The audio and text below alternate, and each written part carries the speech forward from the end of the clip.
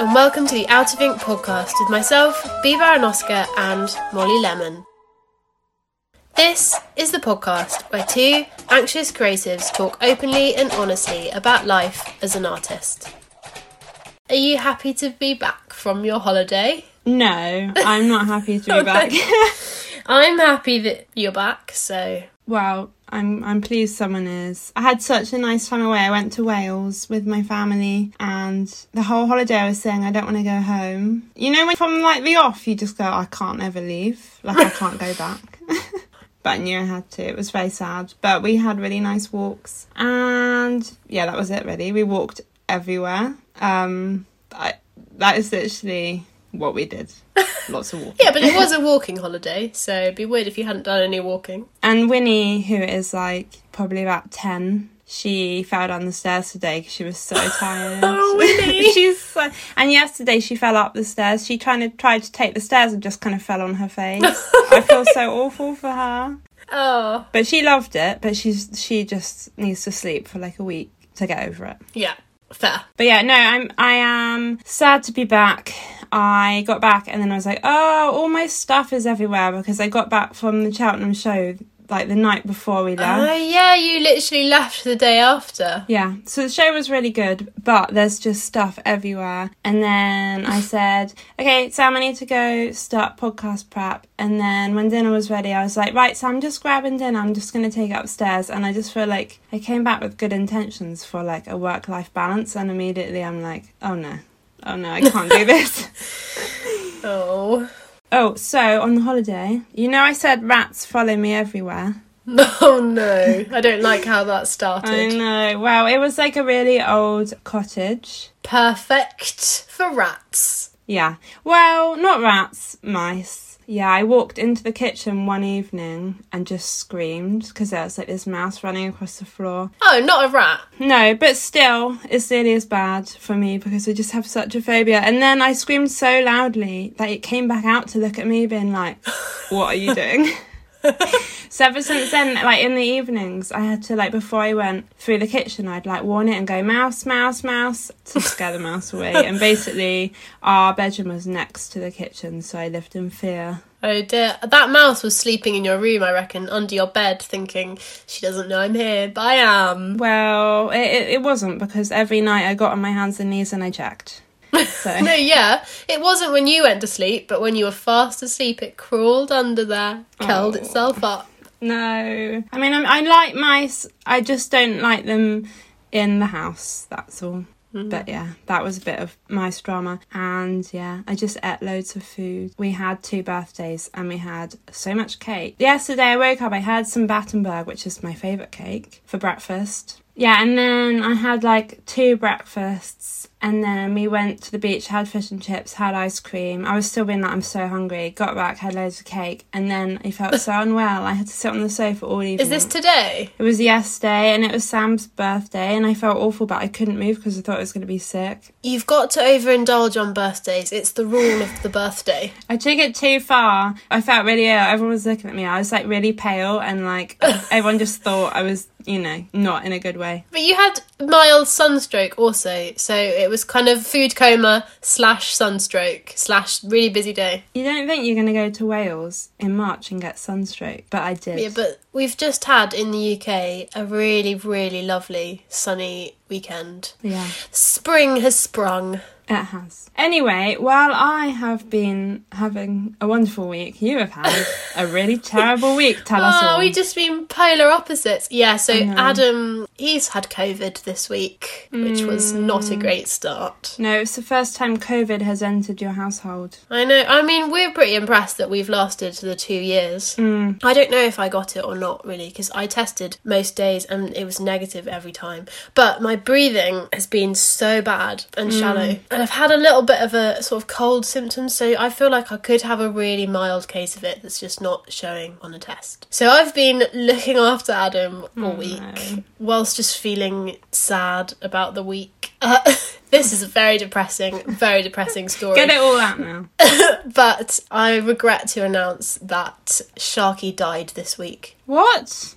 Yeah. Oh no! So Sharky is a goldfish, and Molly loves I Sharky. love Sharky. Yeah, every time she comes around, she goes and I can't visits. believe you're and I think telling me she's this on the podcast. I might want to know. go cry. I think Molly's the only person who pays any attention to Sharky because she lived in the utility room and was fairly neglected. So yeah, she died on Thursday, and it was really sad because neither of us can remember the last time we saw her and didn't know when she died. No. But we worked out that she was 7 years old, Wow. which is old for a goldfish. That is old. We just felt a bit sad about it. That is so sad. We said a few words and then we flushed her down the loo. No, did you? You flushed Yeah, down the loo? What else do you do with a dead goldfish? Make her a grave.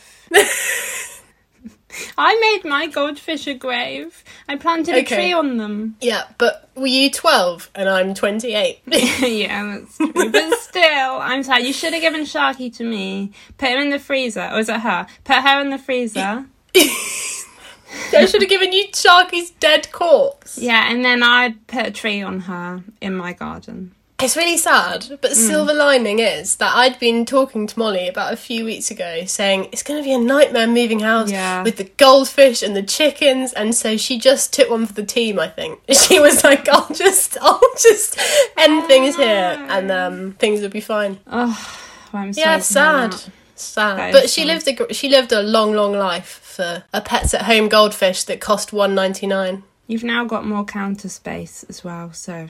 Well, as you say, silver linings. The tank's still there because it's so big and so heavy, and we've both been a bit poorly. We can't face emptying it, so it's just sort of rotting fish water in the utility room. You've had the saddest week. I feel so bad for having... I've had my best week of the year, and I think you've had your worst week. Molly kept sending me pictures being like, I'm having the best time ever, and I was just there scooping my dead goldfish out of its tank. Oh, to be fair, I didn't know about the goldfish, otherwise I wouldn't have been sending you pictures. So that's my week. It's gone uphill a little bit though because it's been such a nice weekend, so yeah, that just lifts spirits enormously. So this week's anxiety scale is it Sundays? Perfect Sundays. What is it, B? The perfect Sunday. Okay. So 10 will be a Sunday that you really, really love. It doesn't have to be something you've done, just a Sunday you think is amazing. And 1 would be your idea of a really bad Sunday. Okay. But not too dark. Because, you could have a really bad Sunday, but I've just gone middly bad. Okay. Like your goldfish dying kind of Sunday. Yeah. Also, B, can you go first? Because I haven't finished writing my anxiety scale yet. So you tell me about your Sundays. Number 10, best Sunday ever. I've kept it quite simple, really. It's just a nice Sunday lie-in, a picnic for lunch, bit of afternoon tea and cake, and then a really nice dinner and a film. That is really nice. Are you on your own? Or... No, I'm probably with Adam and Margot. Okay. Because you've gone for a walk to get to the picnic, Yeah. And it's preferably really sunny but not too hot. Number 1 is working all day, but it's not having the option not to work. Because I think if you choose to work on a Sunday, you can enjoy it and embrace it. But my number 1 is literally not having the option and having to work all day. And maybe it's really hot outside and you're stuck inside on a Sunday and you can't escape. Yeah, it's a bad Sunday. Miraculously, because it has been an awful week, I would rate myself a 5 today. Oh, would you? Well done. I think that's the highest you've been this year. I know, and it's been the worst week of the year, but it's honestly just the weather. Really? I had a nice day because I had 2 nice walks with Margot in the sun. I did a bit of work, but just enough so that I feel ahead of the week. Had some nice food, and Adam started to feel a bit better this afternoon. It's looking up. You're going to have a brilliant week next week. I hope so, but thanks for your optimism. So I've rated 5 as... So this Sunday could go either way, which is why it's a 5. Okay. It's raining and it's cold outside, so it could be a fairly nice Sunday, because you could stay inside, watch a film, play some board games, have some nice food. Or it could be not so nice and you could just be really bored and be thinking, I want to be outside. Which is why it's a 5, because it goes either way. It's cosy though. Nice cosy Sunday. You're probably a 10 this week. Well, if I was a 10, thanks for the segue. My perfect Sunday would be similar to yours. It's sunny, not too warm. You know, I struggle in anything above 18 degrees. Can't go Same. above 18 degrees. Yeah, me too. So it's sunny. I'm going for a walk on Dartmoor, which is just my favourite place, with my family. And then we're going to come back, have a barbecue, possibly a little swim in the river, and then a bonfire. Can I come? Yes. Doesn't it sound lovely? Yeah, that does sound lovely. So that would be just a lovely Sunday. Although, to be honest, I feel Sundays are a bit like marred with like going back to work vibes. Because even though I do enjoy my job and I work kind of every day, Sam has Sunday blues a lot, and I feel like Sunday's a bit of a sad day. Saturdays are happier. Oh, I disagree. I really like Sundays because I feel like they're kind of always a day of rest. Like we never really have too many plans on a Sunday. So it's quite nice because it means if it is a nice day, you can just go with the flow. Have your picnic, have your walk on Dartmoor. And the Sunday blues do kick in, but I don't think they kick in until after dinner for me. Depends what you got going on. But yeah, I know what you mean. I still prefer Saturday. Right, number 1, my most anxious day ever would be going to... And I know it's not normally on a Sunday, but it would be going to a wedding, especially if I didn't know lots of the people there. It would be a party. People, don't invite me. I'm joking. Please I don't think me, people get married on Sundays normally. But I think I'll let you have it, but I don't think it's going to happen to you. Sorry, I didn't want to... Well, basically, any party... I could stop there. But I'll say any party where I don't know many people, or like if it's a party not within a 10-mile radius of my house, if there's travel involved. Socialising to the extreme, bad Sunday. Well, I don't think Sundays are for too much socialising, so I agree. Good, I'm glad. Although I would go to a wedding if I was invited on a Sunday. I love weddings. If you're getting married on a Sunday, please invite me. If you're getting married on a Sunday, invite me if I know at least 6 people at the wedding, so I can get a little group going. But otherwise no, hang on, because at my wedding... You knew me and Adam, and they concluded the list, and you had a lovely time. That is true, but it's different because it's someone I knew really well's wedding, and also I just drank a lot of vodka, so that will be it. It was lovely. Yeah. And also I arrived and everyone was saying, you're Molly, so I felt like I knew people. It was good. The podcast really helped. It was the same with your wedding. I felt like everyone knew me, even though nobody knew me. 'Cause you didn't know it's the power of the podcast. Yeah, so to be fair, weddings, even when you don't know people, can be nice, but it's not my idea of a good Sunday. Right, moving on. I think you should say what this day is, and then I'll say what number it is. Okay, this day... It's similar to your number 1, and it's in my studio, printing, engraving. It's sunny outside, and maybe every 2 to 3 hours I'm walking Winnie around the field, coming back. Got some nice programmes / podcasts to listen to, some nice food, biscuits, tea, and I'm just on my own. This isn't similar to my number 1 because I was very specific in that it was being forced to work, like not having the option to work, whereas you very clearly are choosing to have a nice day, engraving, walking, biscuity day. Yes. So I think that's probably somewhere within the region of a 7 or an 8. I've put a 6, and I wish I'd put higher, and I know I should have, but I arrived home and I was just like, oh my god, I'm back to my old life, I can't go.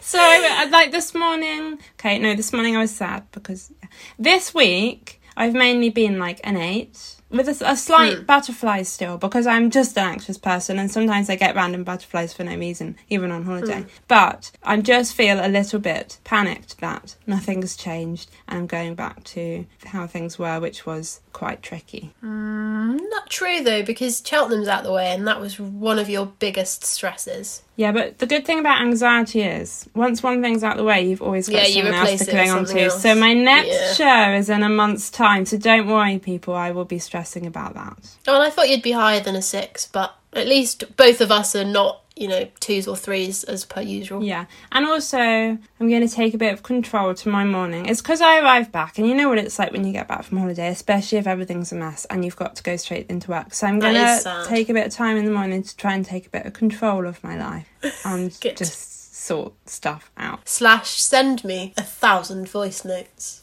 Yeah, send you 1,000 voice notes. I still have voice notes to listen to from B from over a week ago now, which is very unusual, as I normally get really excited and listen to them within a second. It was a really hard week for me not having any of your voice notes. I'm sorry. Really hard. I felt really isolated. I didn't realise how much I relied on your voice notes. I'm sorry. Because I realised when I was having a really bad time, which was just all of last week, that I'd usually go to you and tell you. And then you usually cheer me up or give me something to help. And I didn't have that, and it was hard. I'm sorry. But no, because you have to have holiday, and I'm glad you had a lovely holiday. Just never go away again. Or if you do, take me with you. Okay. So this morning we had another conversation, which we're about to put into the podcast now, and it was with our special guest, which was my mum. And yeah, we just thought it'd be interesting to speak to someone in the mental health field, because we do talk a lot about mental health. We thought it'd be interesting. But just to caveat this conversation with the fact that for some reason the audio doesn't sound quite as good as it normally does, I don't really know what I'm blaming. The wind. But no, Molly was in remote Wales and the internet connection wasn't as good, so we're blaming that. Okay, we'll blame that. So yeah, here it is. So this week, our special guest is my mum, who we can't say her name, so she's just going to be Molly's mum today, for confidential reasons. So you can say hello. Hello. It's lovely to have you on the podcast this week. Thank you for tuning in all the way from Wales. That's fine. It's only just a little interlude in a lovely holiday. Yeah, and a bit of dodgy Wi-Fi, so bear with. So B, do you want to jump into the question? Yes. So if you could please tell us, first of all, what is a clinical psychologist? A clinical psychologist, well, a psychologist, first of all, is someone who tries to understand how people think and feel and how that affects their behaviour. Mm-hmm. And, how they understand the world and how they understand how the people behave in the world, which obviously affects how people themselves behave and feel.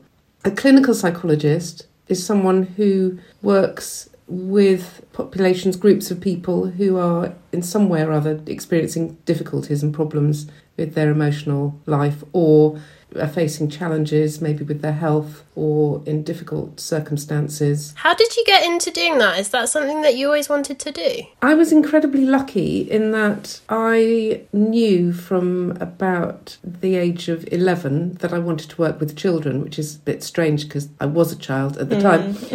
But then what crystallised it for me in my mind is, I think, two things. One is a child moved in across the road from me who was 3 and who was autistic. And I, at the same time, this was when I was about 15, I read a book called Dibs in Search of Self by Virginia Axline, and it was really about individual psychotherapy, play therapy with a child. That seems like a strange book to read at the age of 15. I know. Maybe I was a bit of a strange girl. I was given it by this child's mother, actually. And it was just a really amazing book about a child who was locked in himself and was kind of unlocked by the therapy. He wasn't actually autistic, to be fair. It's a really interesting job. I can imagine it's also a really difficult job. It can be difficult because you're often dealing with people's distress.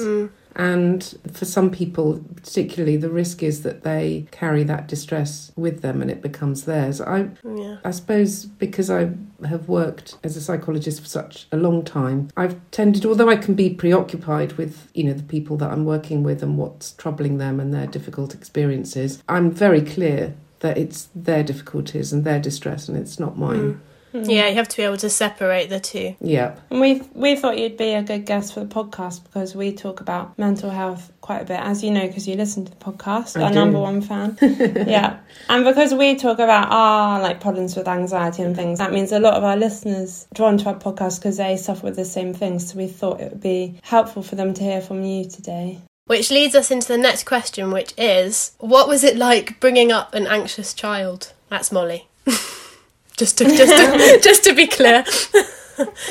Well, you brought up two children from a baby, and Only one of them was anxious, I'd say, and that was me. I was going to ask, was Ruth anxious at all? No, Ruth came into the world confident in her place in it, and generally speaking, I'm not to say that she didn't experience anxiety, I'm sure she did, but she wasn't a child whose first response to anything wasn't anxiety. But whereas Molly, it was quite clear early on that she was more sensitive to potential for worries and worrying things. And I hope Molly won't mind me telling you this, but...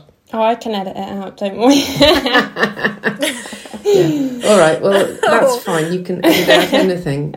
I remember on more than one occasion when Molly was really wanting to opt out of doing things. And this is when she was quite small. You know, we're talking 4, 5, 6, 7, 8, 9. It went on a while.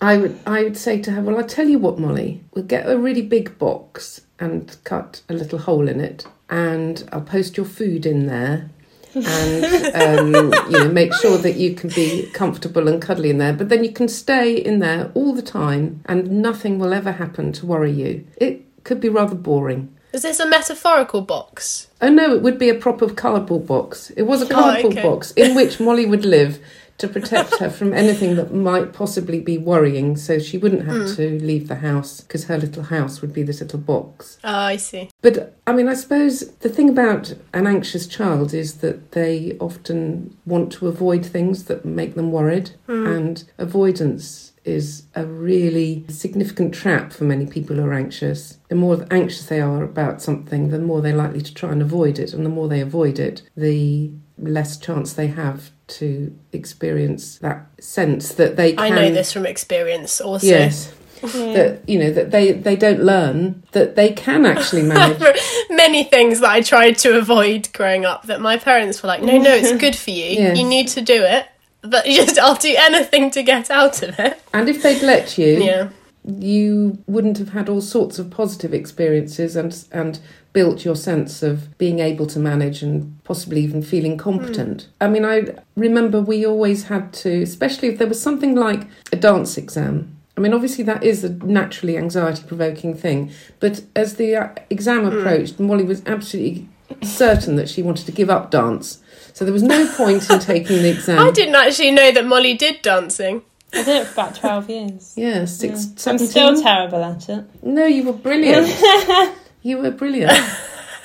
Yeah, I do remember crying like every week going into class, going, I don't want to do this. That was one of the things that you did that pushed you out of your comfort zone. Yeah. Well, what would happen would be that actually most of the time Molly was quite happy to go to dance class until it was approaching an exam, and then she would decide she really wasn't going to go, didn't want to go. But actually what we used to say was, well, you can't back out now, so what you need to do is get the exam out of the way, and then if you decide that's what you want to do, to give up, then that's fine. So of course what would happen is she'd get the exam out of the way, and then she'd be, oh fine, I'll carry on, it's fine, I like dance class. Yeah. I think had we given in, she wouldn't have learnt that she could manage it. Yeah. It's also interesting, like a nature-nurture argument, that I was born into a household where my parents were a clinical psychologist, and you work with children, and a social worker, and yet I'm still really anxious and always have been. So I've had all the right support, but it does show you that if you're born with an anxious disposition, it's hard to... You can't easily grow out of it, even with the right help. Anxiety is in your personality, I think, and it's hard to change that. I mean, I think that's right. I think that your temperament, there is a temperament that you are born with and a vulnerabilities that you're born with. But how you learn to manage that is all about what you experience and the people around you who support you. I think it's important not to say, oh God, I'm like this and I shall never change, or I'm like this and I'll never be able to manage it, because you can, and there are things that you can do that really help. When you work with clients, you often ask them to draw their experiences and feelings. Why do you do that? My clients are generally children, and I feel that for most children, not all children, because some children, and more often boys than girls, often feel drawing isn't something they're especially drawn to, or that's a good pun, isn't it? Or comfortable with, or they feel they're not good at it. So you have to, quite often, you have to say it really doesn't matter, that you don't have to make a beautiful artwork. It's not about how good the drawing is it? It's just about expressing yourself. Yeah. So Because I think that there are ways in which we can understand people through how they choose to draw, what they choose to draw. And I mean, there is a lot of evidence about this and a lot written about children's drawings and what they can reveal about subconscious or unconscious experiences or feelings. And actually, when you get to a certain age, they become much more aware of trying to get it right for the grown-ups, which is why drawing is more helpful, because often there are things in the drawing that can reveal their true feelings that they're not prepared to say or don't know, actually. Quite often they don't really know.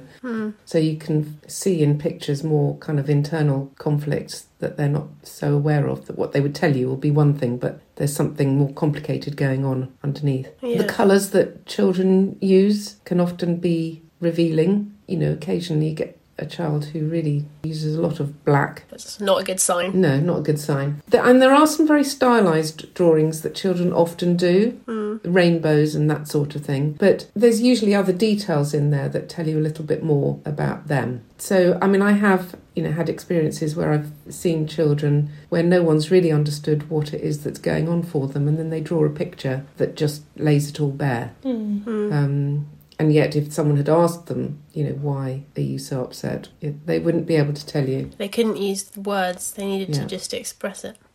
Do you think that's the same with art therapy in adults? Why art therapy is a thing? I think with adults it's slightly different in that often adults are very prone to intellectualise about their emotional world. So it's all about words and being somewhat one step removed from the feelings. And that's helpful in some respects. It's helpful in understanding, but it quite often doesn't necessarily really address the kind of emotional distress in a way that's helpful. So art therapy can often allow people to get to a place that, they're very defended against in a way that can allow them then to understand themselves better. If you could give one piece of advice to a client struggling with anxiety, what would that be? One piece of advice? That's quite hard because... Sorry. There are a number of things that can be helpful. I mean, I think... Just picture our listeners, basically, and, some anxious artists out there that might, find a useful coping mechanism or way of thinking. Okay. Well, I suppose the unifying idea I would offer is to slow down. Anxiety is often a very buzzy, energetic feeling, energetic in the negative sense, and it drives people to do things without actually thinking very carefully. So if you can get yourself to slow down, then often you can think in a more rational and helpful way about what it is you're worrying about. And maybe even realise that the anxiety, the thing you think you're worried about, isn't really the thing, it's something else. Yeah, most of the time. Yeah. So what do you do to slow yourself down? I think one of the things, and you can do this wherever you are, whatever's happening, you can't always go out for a walk or, have a bath or do those sorts of things. They take time. But the one thing that you can do is to just get yourself to leave the thoughts alone for a moment and focus on your breathing and slowing your breathing down. Like sort of a meditation. It is definitely a really key part of meditation is slowing yourself down by focusing on your breathing and allowing thoughts to pass through, but then just keep bringing yourself back to your breathing. I have tried meditation a few times. I find it so difficult to totally clear your mind of any thoughts. They always pop back in, all those anxious thoughts. I suppose the key is working out a way to, as you say, let them come in, but also find a way to silence them. And well, thoughts will come. That is what they do. I mean, people who meditate a lot can get to a phase where they are not allowing those thoughts, that the thoughts just aren't there. But actually, for most people, that isn't the case. So one way to deal with that is to picture the thoughts going past, as it were. You acknowledge them, you put them in a little boat floating down a Send stream them down in the front river. of you. Yes, and then bring yourself back to your breathing. Yeah. Just pop them in a little boat and let them go. That's a really nice metaphor. I'm going to try that next time I'm doing some meditation. The other thing is to listen, as well as focusing on your, slowing your breathing down. At the same time, pay attention to the sounds that are around you, and just think about those, and just notice things in the here and now. Yeah. To just give your brain and yourself a little bit of a rest from those thoughts.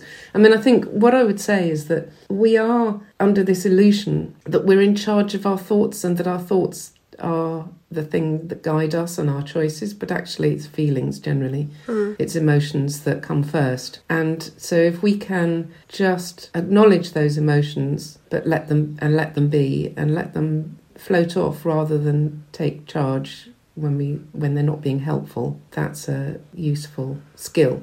I think that's really good advice. Thank you for sharing that insight with our listeners. I know I'm going to try it. Yeah, hopefully we'll all be very calm now after listening. Yes. I think what I take out of this is that, Molly, you were very lucky to have an upbringing with your mum guiding you through an anxious childhood and helping you. Definitely. Let's not be too idealistic about this, though. You know, we're all humans, aren't we? We don't always get things right. And, you know, I'm sure there are ways in which we could have done things differently that would have been more helpful. But, you know, that's life, isn't it? So thank you to my mum for being our first ever guest. When I was editing that bit of interview, because I was quite quiet during the interview, and in a bit I edited out, you did say, Molly, you're being really quiet. And I think it was because it did feel, I didn't realise this till after, but I think it felt a bit like a parents' evening at school, like sat next to my mum. It just felt like me and your mum having a bit of a discussion about your childhood. I know, and I was just there. It was weird when someone's talking about you, and I... Was I your teacher in this scenario? Yes, Your mum had come to parents' evening. Yeah, it was, I like listening back, that's exactly how it felt. It was really odd. But yeah, thank you to her for sharing a bit of advice and chatting and bringing something a bit different to the podcast. Yeah, we think it was really interesting and hope that you'll enjoy it. I thought it was really good advice when she was saying about just trying to slow down when you're feeling really anxious and just trying to slow your mind. I'm definitely going to try that. Yeah, and also us feeling like we were anxious, we were born anxious, and we were like, that was our destiny kind of thing. And then she was like, no, you can do stuff about it. Like, you don't have to just, you know, accept it. But yeah, thank you to my mum, who we cannot name for confidentiality reasons. Thanks, Molly's mum. Come again next parents' evening.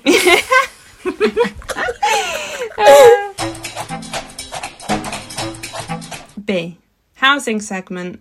It's going to be a depressing one. It's possibly more depressing than Sharky dying. Oh no, it's so depressing. So the last time we left the listeners, you'd put an offer in a house, you'd got annoyed with the estate agent because they treated you badly. Go on, finish the story. I didn't get the house. You didn't get the house. And the estate agent told me that there were 4 offers. And she helpfully said that they were all really similar. So had we put our offer up by a little bit, which we were going to, you know, with a whole afternoon to think about it after seeing this other house that then wasn't right, we might have got it. But because we got so angry with the estate agents and we just decided we were just going to be really stubborn, we lost it. And that was a week and a bit ago now. And since then, there have been 0 houses of interest. And me and Adam genuinely think that we lost the only nice house in the world. Okay, well, that's not true, but I am sad for you. I'm sad. I feel like it's just getting a bit desperate now. Sad times. I know you're in a bit of a pressure cooker situation because you've got an offer on your house. Yeah, so our buyers contacted the estate agents. This is how the week started. They contacted the estate agent and they just said, yeah, we're a bit concerned because it's been 2 months and as far as we know, this isn't moving forward at all. And can you let us know what's happening? Because we're feeling a bit like we don't want to wait that much longer. And me and Adam were just sat there like, there's nothing we can say. It's not our fault that there are literally no houses. It's very, very stressful. Bad start to the week. I mean, then the COVID happened. It's been bad.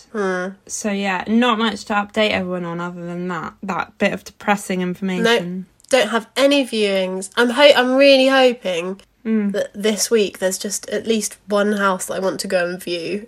That's all you can hope for. One house. That's all you need. One house. I know. It doesn't seem like a lot to ask, but it really, really is. Well, I have no wisdom because I keep saying, there'll be a house around the corner. Do you know what? Ever since you said to me that the Dream House would go live at 3 p.m, every 3 p.m. without fail, I'm not exaggerating, I open up Rightmove feeling slightly more hopeful than 2:30. You do know I'm not God, don't you? Yeah, but there's just something about 3 now, because it just so happened that you said that, and then every time at 3 for the next few consecutive days there was quite a nice house listed. Well, so I feel like maybe you are God in disguise. Maybe. Anxious art and I God. don't even know it. Wow. Maybe. What a day. Yeah. Thank you very much for listening to this episode of Out of Ink. We hope you've enjoyed it. You've enjoyed Bee's utter misery. It's always good to cheer you up. You can't be cheered up by my misery. That's just unfair. Next week we will be back and we will be discussing natural talent versus practice. And if you have any questions, please email them to outofinkpodcast@gmail.com or send us a DM. Don't forget to review, rate and subscribe. We really appreciate all your support.